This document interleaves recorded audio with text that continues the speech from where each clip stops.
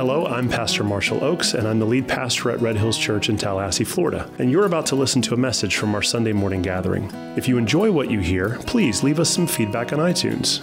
And if you really like what God is doing at our church, consider supporting the ministry work at redhillschurch.com/give. Thanks, and now for some Bible teaching.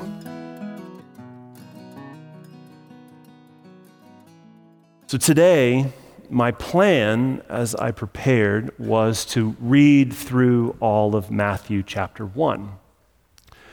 The problem is, while I was preparing, I couldn't get past the genealogy, which, for those of you who know, that is comical, because that seems on brand for us around here.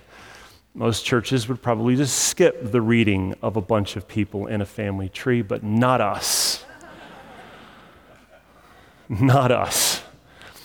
So my plan was to go through a big chunk of Matthew today, but I just couldn't. I got stopped at 17. So what we're going to do today is we're going to read Matthew 1 through 17. There's a little bit leading up to that and some table setting that needs to be done to kind of help us understand what the Lord wants us to understand through the genealogy of Jesus.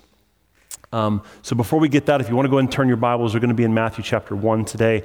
We'll go there via Matthew 25, but we'll put that up on screen. So if you just want to kind of put your thumb in Matthew 1, we're going to read it shortly. But I want to just set a little bit of table here on what this is and what we're doing, because for some of you, this is a familiar season. When I say Advent, you're like, yeah, when's the incense coming out? So how come you're not in the collar, right? How come we're not, everything's all decorated and there's some history that you have with Advent within the church, because within high churches, there is a lot of pomp and circumstance surrounded around this specific season of Advent. The word Advent actually comes from a Latin word that dates way back into the 5th century. It's a history, the church as a whole, the Christian church, has a history with this word and this season all the way back to the 400s. And essentially what it is Advent it's this Latin word that kind of means arrival or coming. And so dating all the way back to the 5th century, our ancestors, the people who were parts of the faith, quite a few years ago, they started celebrating on a regular basis the birth of Christ. But the tying in of what they were doing, they kind of added kind of rituals or traditions in with it, and they started borrowing kind of almost like little shadows or hints of things to bring into the process of worship and kind of this season to kind of trigger memories about what we're supposed to be thinking about and what's most important. And so one of the reasons why during the season you see things like Christmas trees in your home or lights, candles, wreaths, all of these things have been used traditionally through the church as ways to kind of remind us of this story of Jesus.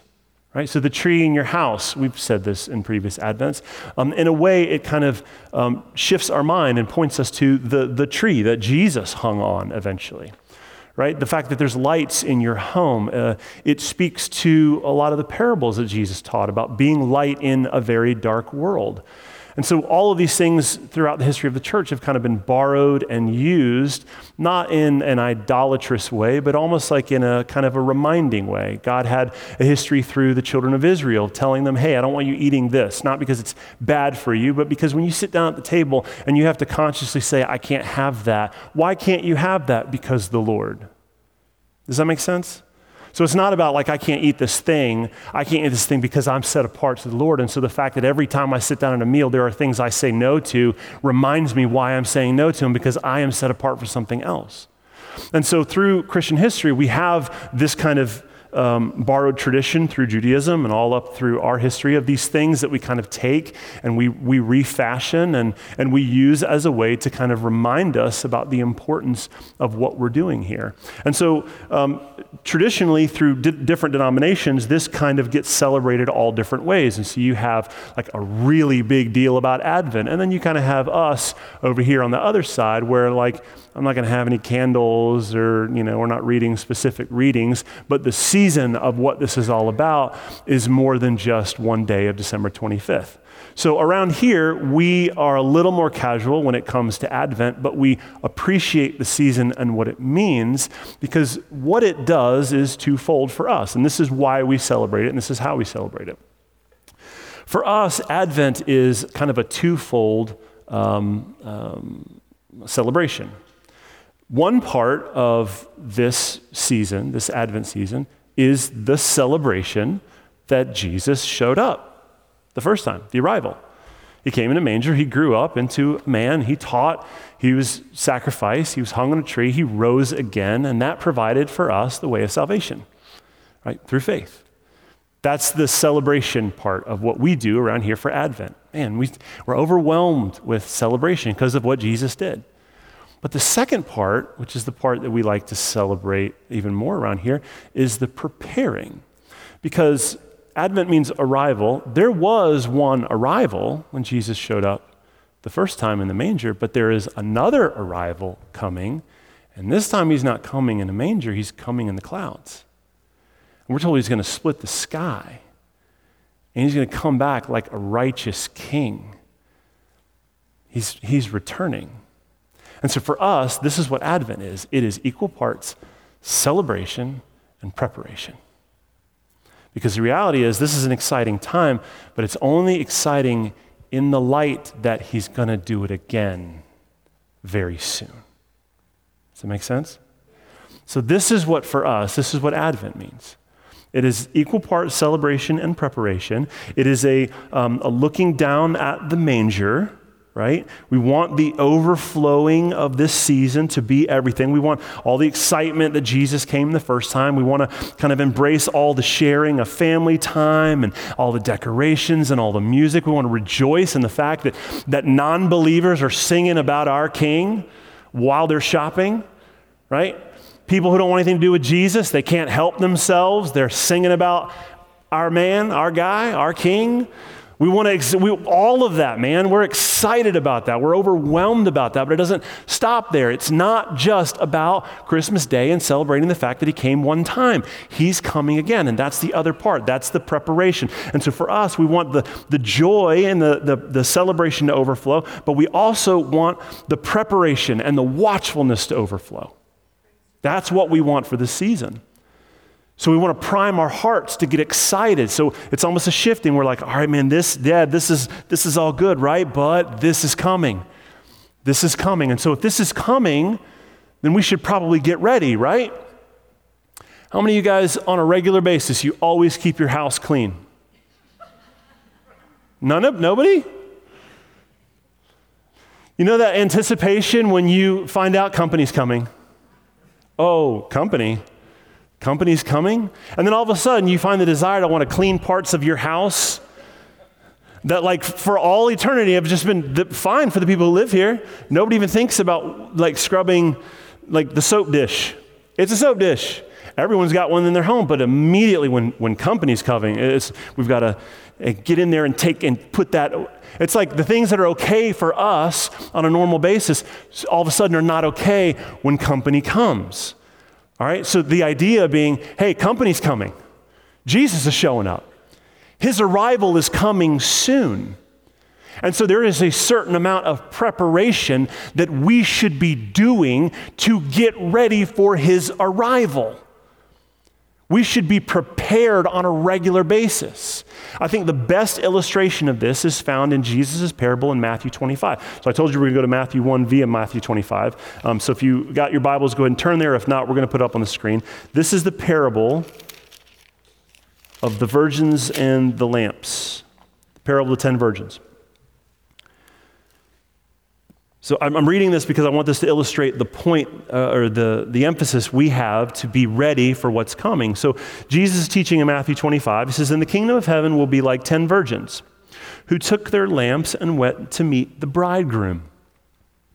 5 of them were foolish and 5 were wise. And when the foolish took their lamps, they took no oil with them. But the wise took flasks of oil with their lamps. And as the bridegroom was delayed, they all became drowsy and slept. But at midnight there was a cry, 'Here is bridegroom. Come out to meet him. And all of those virgins rose and trimmed their lamps. And the foolish said to the wise, hey, can you give us some of your oil? Because our lamps are going out. But the wise answered, saying, since there will not be enough for us and for you, go rather to the dealers and buy for yourselves. And while they were going to buy, the bridegroom came. And those who were ready went in with him to the marriage feast, and the door was shut. Afterward, the other virgins came also, saying, Lord, Lord, open up to us. And he said, truly, I say to you, I do not know you. What is the point of that parable? Watch, therefore, for you know neither the day nor the hour. 5 of these women were wise and 5 were foolish. And the reason why some were wise and some were foolish is because some of them had oil for their lamps and some of them didn't. Now, this is a kind of a custom that's kind of lost on us in America, because this is not how weddings work in the good old US of A.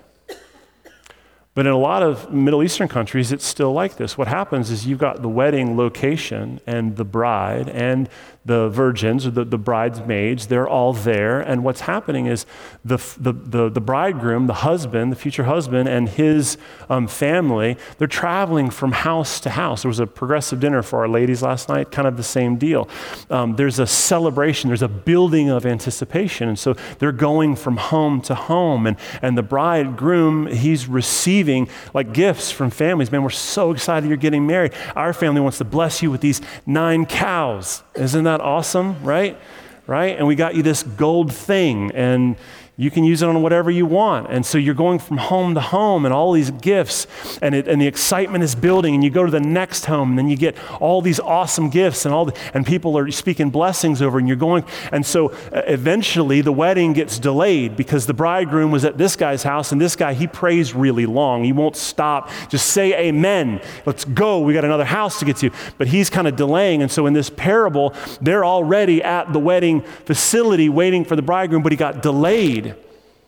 But the beauty about the wedding custom, and we kind of see this, we'll visit this a little bit next week, is that in this culture, the way weddings worked is weddings were arranged for many, many years leading up. Like even in childhood, the parents would kind of arrange, yeah, this kid is going to marry your kid.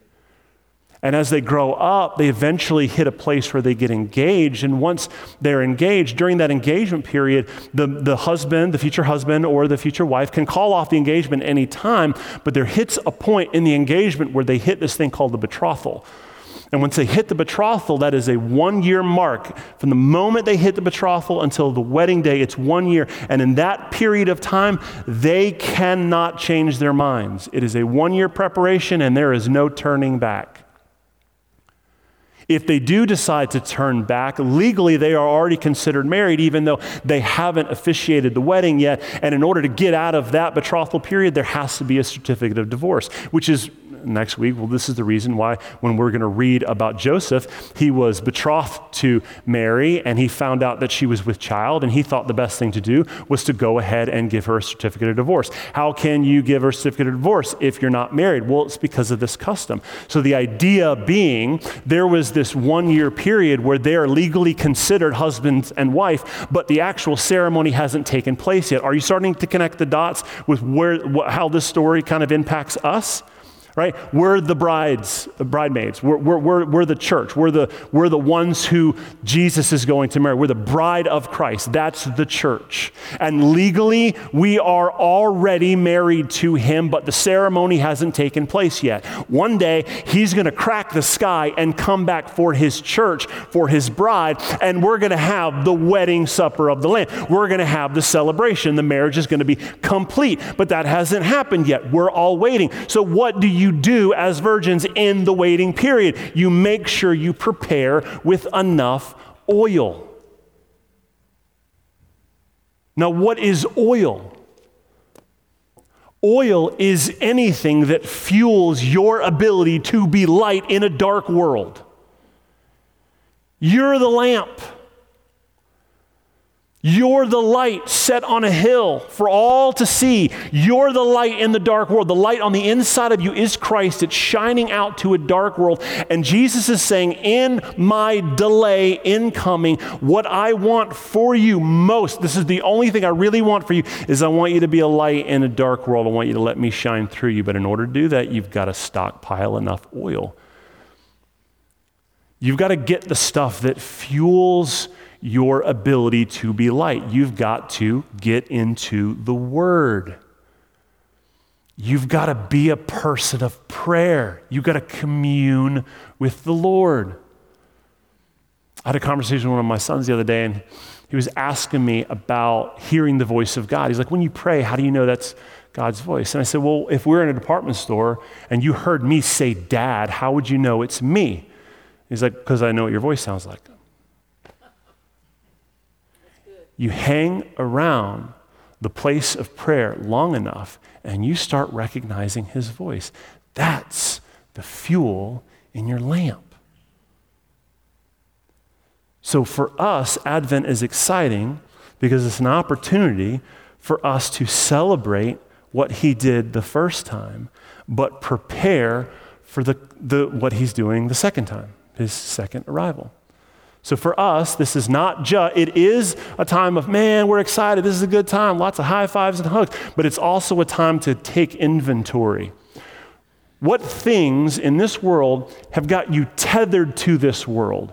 What things are cloths or blankets being tossed over you as a lamp so you are not being bright? What things have gripped your heart so deeply that you are no longer gripped by the things of God? That you can sit in a worship service like we just had and feel like I could feel literally the weight of God. It was almost like when Chad started singing out, like tears started streaming down. I could feel like, oh man, like the weight of what he's singing, like I can feel it in a way almost in my physical body. I feel gripped by this.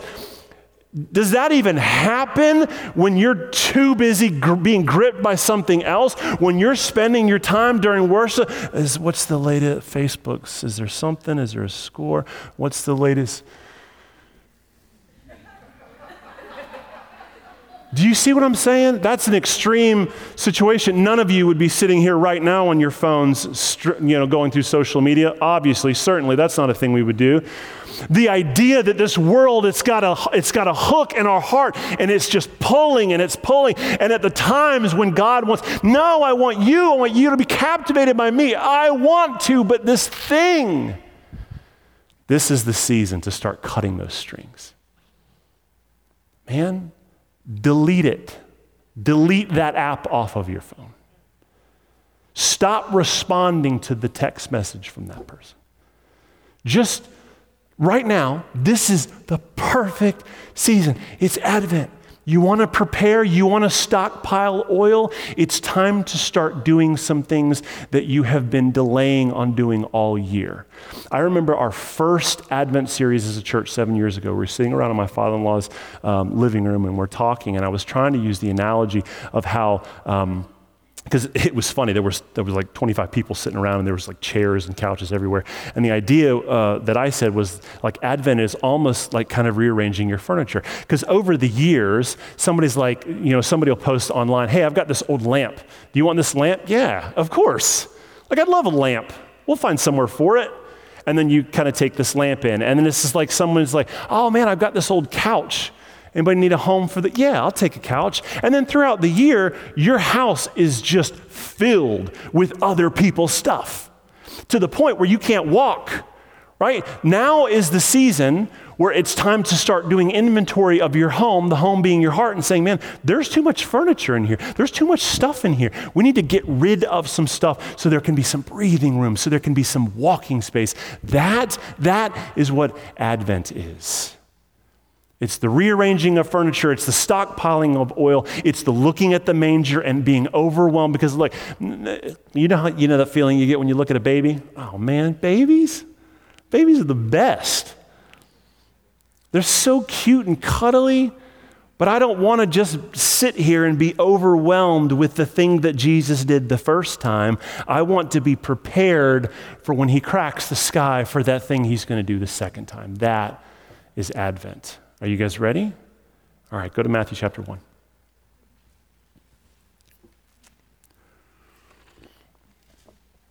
So Matthew chapter 1, I already warned you, we're only going to read names today. Matthew chapter 1, this is Matthew opening up his book with a rather odd way of doing it, kind of starting off with family lineages. And to me, this is kind of the equivalent of like looking at somebody else's family pictures. It's not what I would want to do with my spare time. So the fact that Matthew opens up his book with this is, I don't know if it was the wisest choice, but he does it for a reason, and we're going to talk about that reason today. So let's go through the genealogy of Matthew. Matthew chapter 1, starting in verse 1, the book of the genealogy of Jesus Christ. All right, let me just pause there. So that word in Greek, genealogy, it's the same word we would use for Genesis, the origin.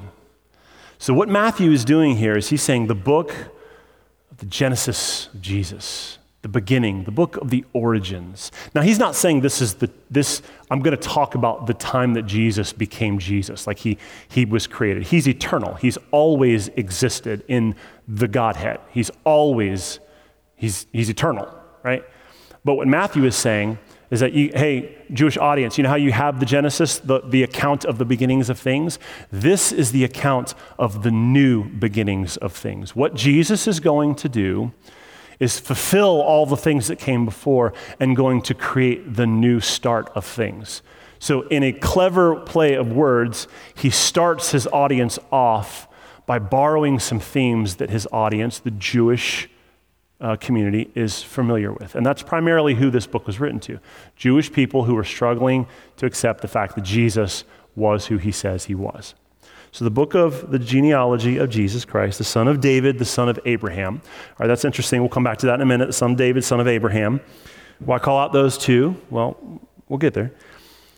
Abraham was the father of Isaac. Now this is exciting because we just read Genesis, right? So a lot of these names are familiar. Like, yeah, I know who these guys are.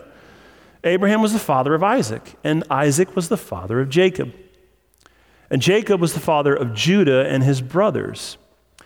And Judah, the father of Perez and Zerah by Tamar. That's interesting because Tamar is a woman. And Perez, the father of Hezron, and Hezron, the father of Ram. And Ram was the father of Amminadab. And Amminadab, the father of Nahshon. And Nahshon, the father of Salmon. And Salmon, the father of Boaz by Rahab.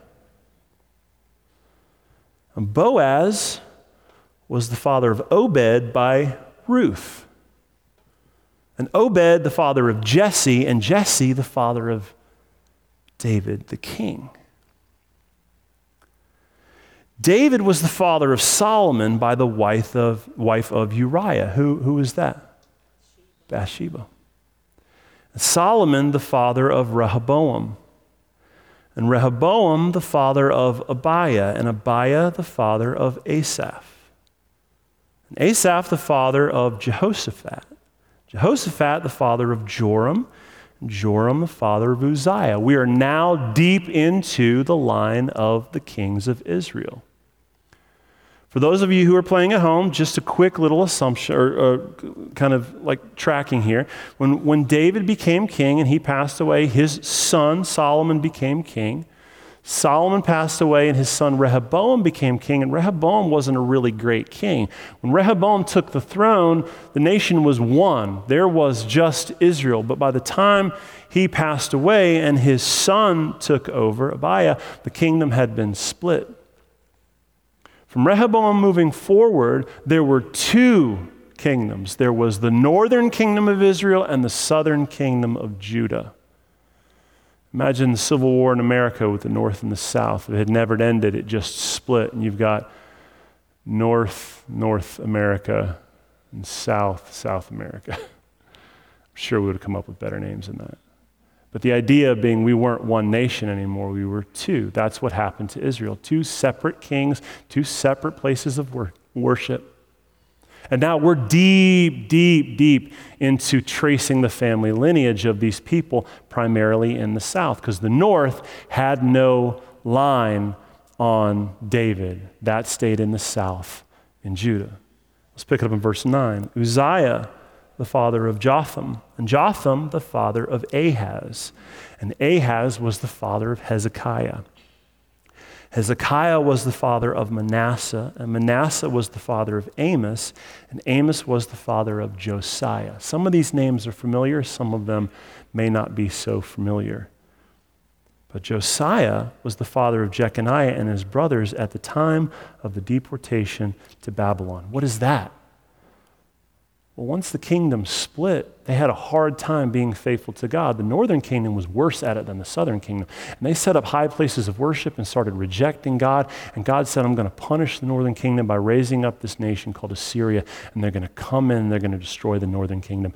And the prophecies that took place during that time are recorded in the book of Isaiah, and we're going to study them next summer. But the northern kingdom, by 722, they're gone.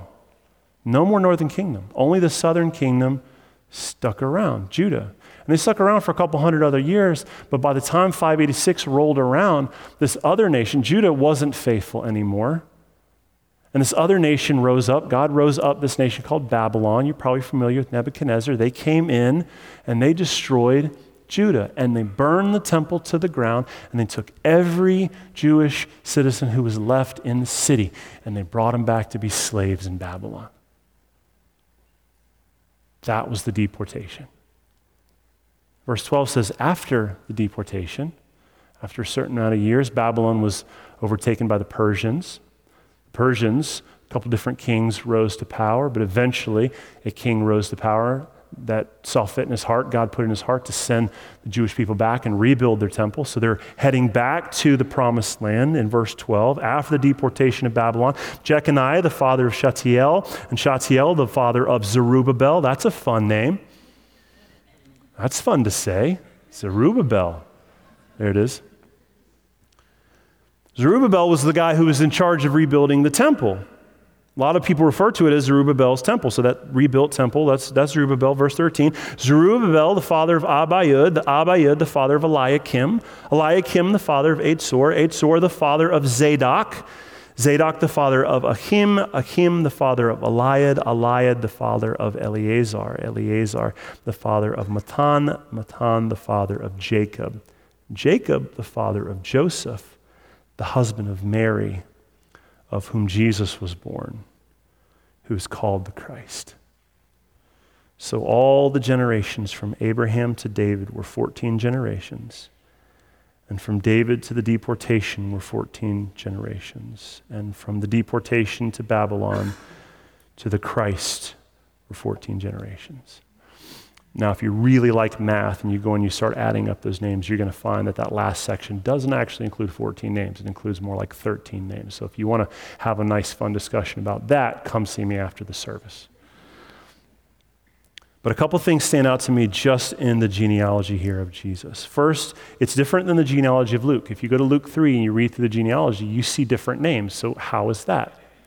Well, Luke's genealogy, a lot of people like to say that Luke's genealogy tracks Mary's family and Matthew's genealogy tracks Joseph's family. The problem with that is Luke says specifically, this is Joseph's family lineage. So it can't be Mary's. What most commentaries say, and I read 7 this week, and most of them agree on this, is that Luke's commentary is an actual parental lineage. Father, son, father, son, father, son, through a specific family line. But this one tracks primarily just the promises to declare that Jesus actually came from kingly lineage. So imagine this, like I've got a mom and a dad, right? And if you're going to do a family lineage, you get to my dad and then my dad's dad, but my dad's mom, their side of the family, my grandmother, she had a dad, and so like I'm German, but I'm also Scottish. right? On my mom's side of the family, I'm Russian. So you can track my family lineage just through the fathers and sons a couple different ways, right? Or you could declare, like, okay, if you're just going to follow me and my dad and my grandfather and my great-grandfather, that's one way. That's how Luke would do it. But Matthew's, he's saying, okay, we're tracking family lineage, but we're also tracking just kingly lineage. How do we declare that Jesus has the right to be called King Jesus? Well, we're going to follow this through the family tree. And on this one, we're going to branch off over in this direction because this mom's father was the one who was the descendant. You following with me? So both of them are the genealogy, both of them are the family line, both of them are the bloodline, but in Matthew's, it's just tracking the ones that are a direct connection through the kingly lineage, but also the connection through promises, which is the reason why in verse 1 we see that is the son of David and the son of Abraham. Now these 17 verses, they include the promises offered to these two guys, but they also include essentially the entirety of Jewish history up to this point.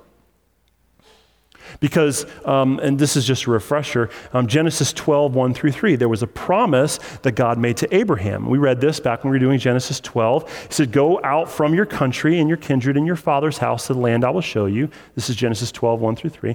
And I will make of you a great nation, and I will bless you and make your name great so that you will be a blessing. I will bless those who bless you, and I will dishonor, and him who dishonors you, I will curse you. And in all the families of the earth shall be blessed. How is that fulfilled? It's fulfilled through Jesus. How are we blessed through the promise of Abraham? Because Jesus. We receive the blessing of salvation through Jesus. He's the fulfillment. But we also see the promise through David. And so what you see here is kind of the rise. At the beginning, you've got Abraham, like the promise is just being made, and then it's kind of, there's this upward turn, and things are getting good, and things are increasing, and the excitement, and eventually they get their own property, and they get their own land, and they're starting to rule, and God is their king, and David takes the throne, and we have this promise in 2 Samuel 7, 12 through 13. It says, when your days are fulfilled and you lie down with your fathers, I'm going to raise you up, and I'm going to raise up your offspring after you, and you shall come from your body, and I will establish his kingdom. This is a promise God made to David, and he shall build a new house for my name, and I will establish the throne of his kingdom forever. Who's he talking about? He's talking about Jesus. So this track, as Matthew's laying out, it's like, okay, we got the promise and we got the high point. But after here, it didn't keep going. The people started rebelling and rejecting God, and it starts going down. And we see it goes down into the deportation. It plunges way down into some of the worst parts of Jewish history. And from there, it starts to climb back up again because they've left the deportation and they're back in the promised land, and they're starting to rebuild the temple, and things are starting to get better. And it comes back up to the top, and it culminates with this person, Jesus. And what Matthew is communicating in the first 17 verses here is that through all of this, the rise and the fall and the rise, guess who is faithful? God. Guess who didn't turn his back on his promises? Even when they were down in the pits, God.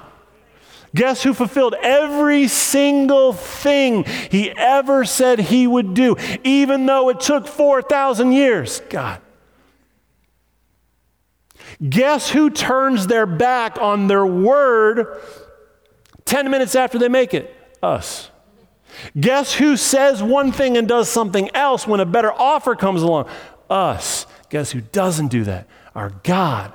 That's what Matthew is telling us through the genealogies. You've got easily 2,000 years of history here, and God has not gone back in his word one time. That's the first thing that stands out. The other thing that these verses show to us and kind of shout in an interesting way is that they include scandals and Gentiles and women. Now, it might be lost on us, but for a first century audience, women had no rights. Ladies, you've got no rights in your marriage, in life. Your husband passes away, you don't get the property. You don't get to vote. You don't get to have your say. You don't get to talk. You have no rights. That's the system that the world set up. And then Jesus shows up, and he spends his free time hanging around at the well with women who have had relationships with multiple men, and the one they're with now is not even her husband. Jesus, what are you doing? Who were the first people to see Jesus the morning he rose from the dead? A woman. And so what Matthew is saying here, by including Tamar, who, if you remember back to Genesis, she dressed like a temple prostitute in order to have Judah give her a child, and that child carried on the line to Jesus. Not how I would have done it. But it doesn't end with Tamar. You've got Rahab. Who was Rahab? Rahab was a prostitute working in Jericho. And when the people of Israel came into the city and it was time to conquer the promised land, they sent these spies into the city. And where did the spies hang out? At the prostitute's house. Why was that a good place to hide? Because it's not weird to see guys coming in and out of a prostitute's house. It was the perfect place to hide. But her faith declared, she said, look, I know who you are, and I've got the fear of the Lord, and I will hide you and protect you if you just protect and hide my family when it's time. And the situation happened where the children of Israel came, and they're kind of doing the whole circles around Jericho. She takes a scarlet cord out, and guess what? The whole city falls and crumbles, and everyone perishes except for her and her family. And guess what? She marries a guy who has a kid, and that kid is in the family line of Jesus. This is wild. This is shocking. The fact that Matthew would name these women, but also recount to a Jewish audience how these people had kids, it doesn't stop there. You've got Ruth, who was a Moabite. The commandment of God in the Old Testament was clear. Moabites are not allowed. They're forbidden to be in the temple. They can't come around the people of God. They can't show up for worship. They are unclean people. And she is in the family lineage of Jesus.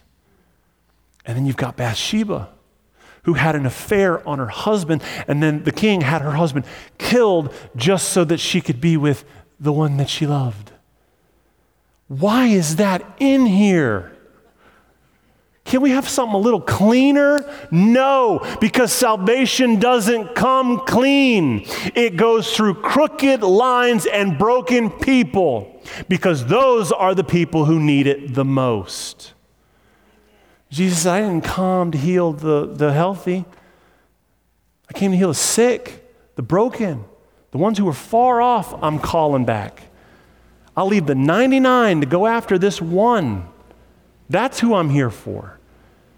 And it resonates in this genealogy of Matthew, and it is a call to celebrate, because what it says is God is bringing in the outsiders, and it's good news because all of us are outsiders. And if you don't think you were an outsider, you're part of the problem. That's the words Jesus had to the Pharisees. Those who thought they were the insiders, who had a lock on God, they were the ones who were the problem. They were the whitewashed tombs full of dead men's bones who were leading people astray because they felt like they had no need for what God was going to give them. They're the problem. But those on the outside, the Gentiles in this culture, the women, the broken, those who were born inside but always felt outside, that's who Jesus came for. And so when we read this genealogy, it may just be names to you, but Matthew arranged it in a way to remind us that God is calling in the people that we would consider outsiders. But there's another invitation here beyond celebration, and this is what we got to at the beginning. Advent is not just celebration, it's preparation. And for me, when I read these names, I start thinking, my mind starts tracking, where are some other areas where we get a long list of names? And it drew me over to Hebrews 11, the Hall of Faith, this long list of people who were used by God in amazing ways. So if you've got your Bibles, I want you to go to Hebrews 11. Now I'm going to kind of pick it up in the middle. We're going to go to verse 33. And I want to read through chapter 12 up to verse 1. But the reason I want to read it this way is because I would encourage you to go read the whole chapter. Go home and read all of Hebrews 11, but I'm going to jump in the middle. The writer of Hebrews in this chapter has already outlined the idea that like Abraham did amazing things and the children of Israel believed amazing things. And she just finished talking about Rahab the harlot, and he picks up in verse 33 and essentially says, all these people I've been talking about, this long line of family, these people who believed God for great things. I don't have time to talk about all these people that conquered kingdoms. They enforced justice. They obtained promises. Who are these people? These are the people we just read about in Matthew 1. These are the people that we just listed in Hebrews 11. They stopped the mouths of lions. They quenched the power of fire. They escaped the edge of the sword. They were made strong out of weakness. They became mighty in war, and they put foreign armies to flight. Women, man, they received back their dead by resurrection. Some were tortured, refusing to accept release so that they might rise again to a better life. Others, man, they suffered mocking and flogging and even chains and imprisonment. They were stoned. They were sawn in two. They were killed with the sword. They went about in skins of sheep and goats. They were destitute. They were afflicted. They were mistreated. They didn't fly in personal airplanes, in the most expensive of cars. They wandered around in skins of sheep and goats. They were destitute, afflicted, of whom this world was not worthy. They were wandering around in deserts and mountains and in dens and caves of the earth. You jump over to chapter 12, verse 1. Therefore, what's the response to a history of people that lived like that? Since we're surrounded by such a great cloud of witnesses, let us lay aside every weight and sin which clings so closely, and let us run with endurance the race that is set before us. What is the only proper response to reading about the family tree of people who came before us and treasured God above all else? It's for you to do the same. To stop letting this world tell you what's important, and to treasure Christ above all other things. Those people had a race to run. They ran it, and we're here today because of it. How many people in the future will be able to sit in a service and worship Jesus, or spend eternity in the throne room of God because God chose fit to use you, and say, can I tell you about the King that I serve?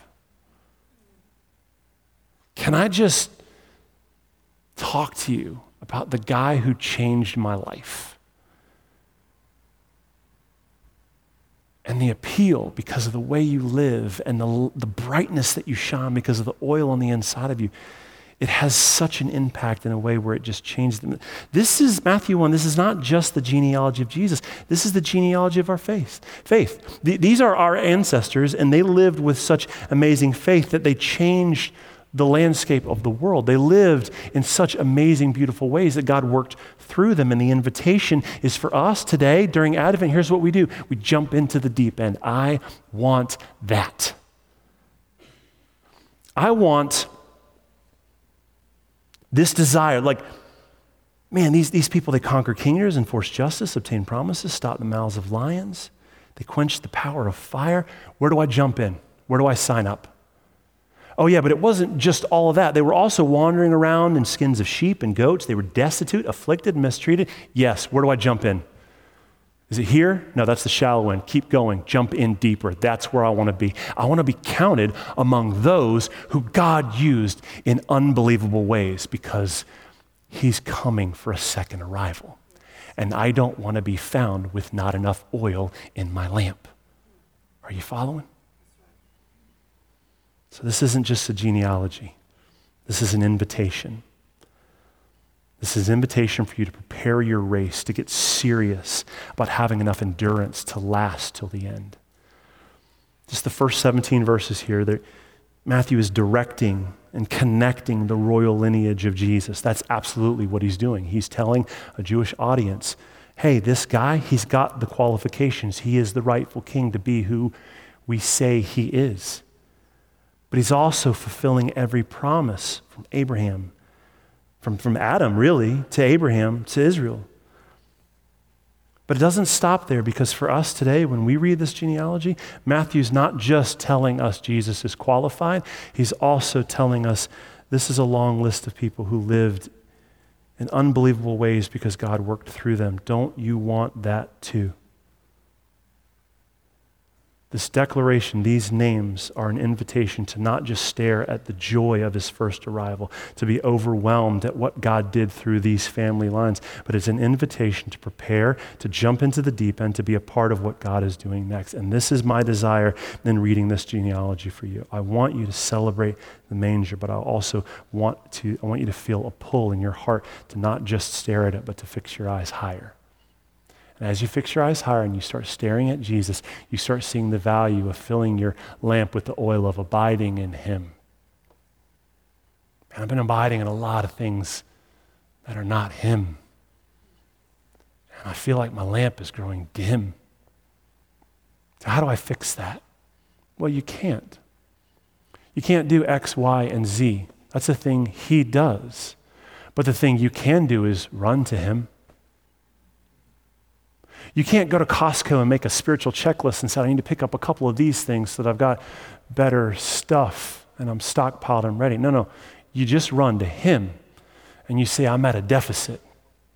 I don't have enough. Fill me up.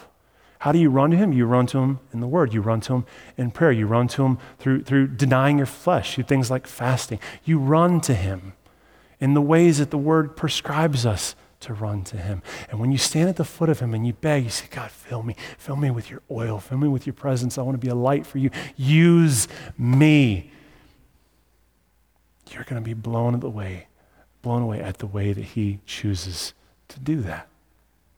So this Advent, I want you to know that he's not done working. This period there at the end of 16 where we talk about the last name when we get to Jesus, that's not where the family tree ends. The family tree is still growing.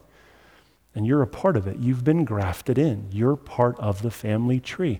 And good branches don't sit there and stare at other branches and say, look how much fruit is over there on that branch. No, good branches who've been grafted in start producing fruit on their own branch. And that's what we want from the Lord to do through us. God, make us fruitful in ways that we can't make ourselves fruitful. Fill us up in ways that we can't fill our own self up. So this Advent, I want us as a church to take serious the invitation from the Bible to prepare for the next arrival of our King. Amen? Let's pray.